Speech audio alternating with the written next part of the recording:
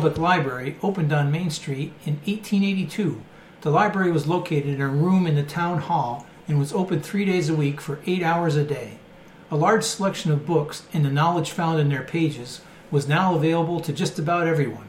There had been a privately operated and funded library in town since 1821.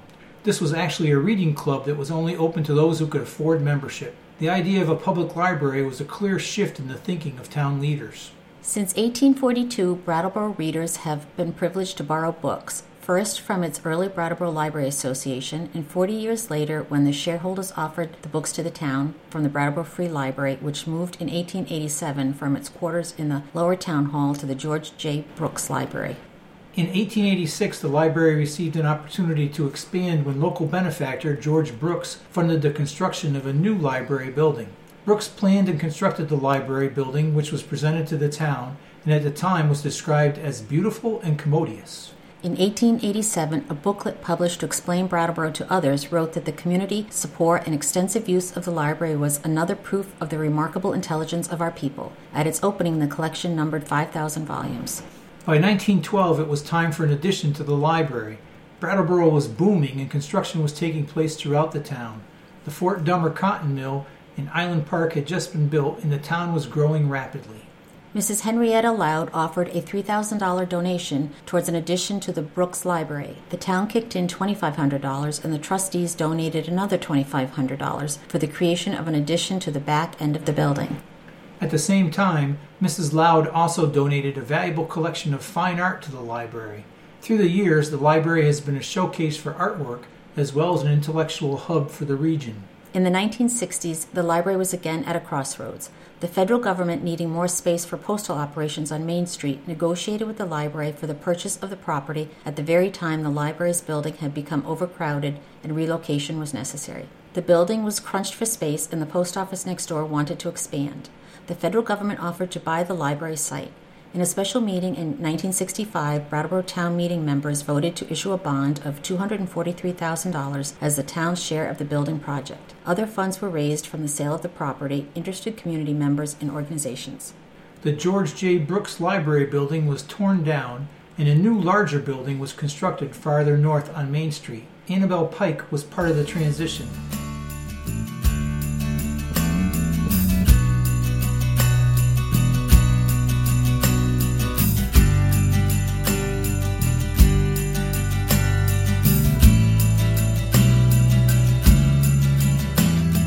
Annabelle, an assistant librarian in the 1960s and 1970s, remembers, "It's really too bad that they demolished it. It became a parking lot for the post office."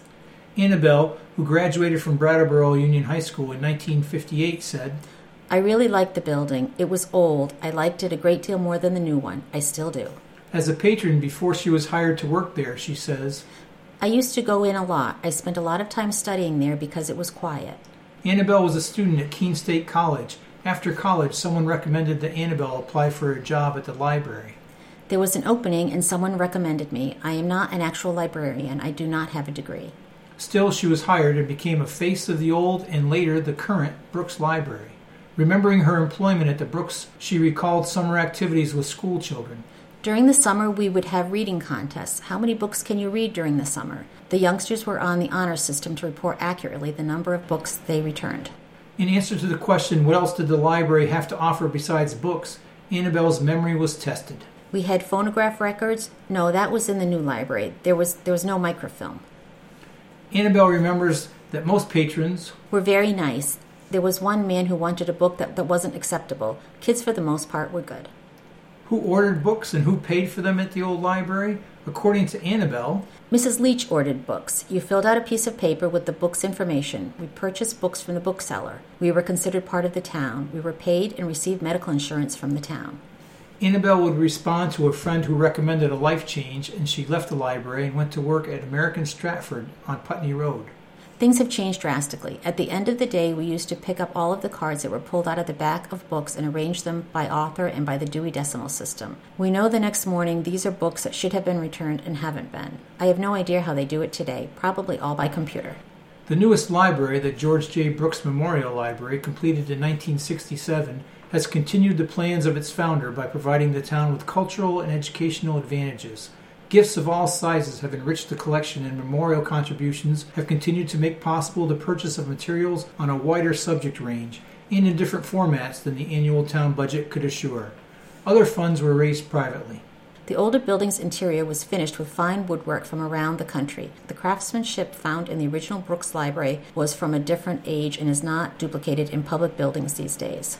The new Brooks Memorial Library opened for business September 25, 1967. On May 13, 1968, Mark Bennett of Cedar Street Extension was the 10,000th person to request a library card since the new card system had been adopted in 1954. The photo accompanying the article is Mark Bennett receiving his card from library assistant Annabelle Pike. As a recognition of the 10,000 card issuance, Bennett received a copy of the book, Vermont is Where You Find It. Please join us next week for another story from our community's past.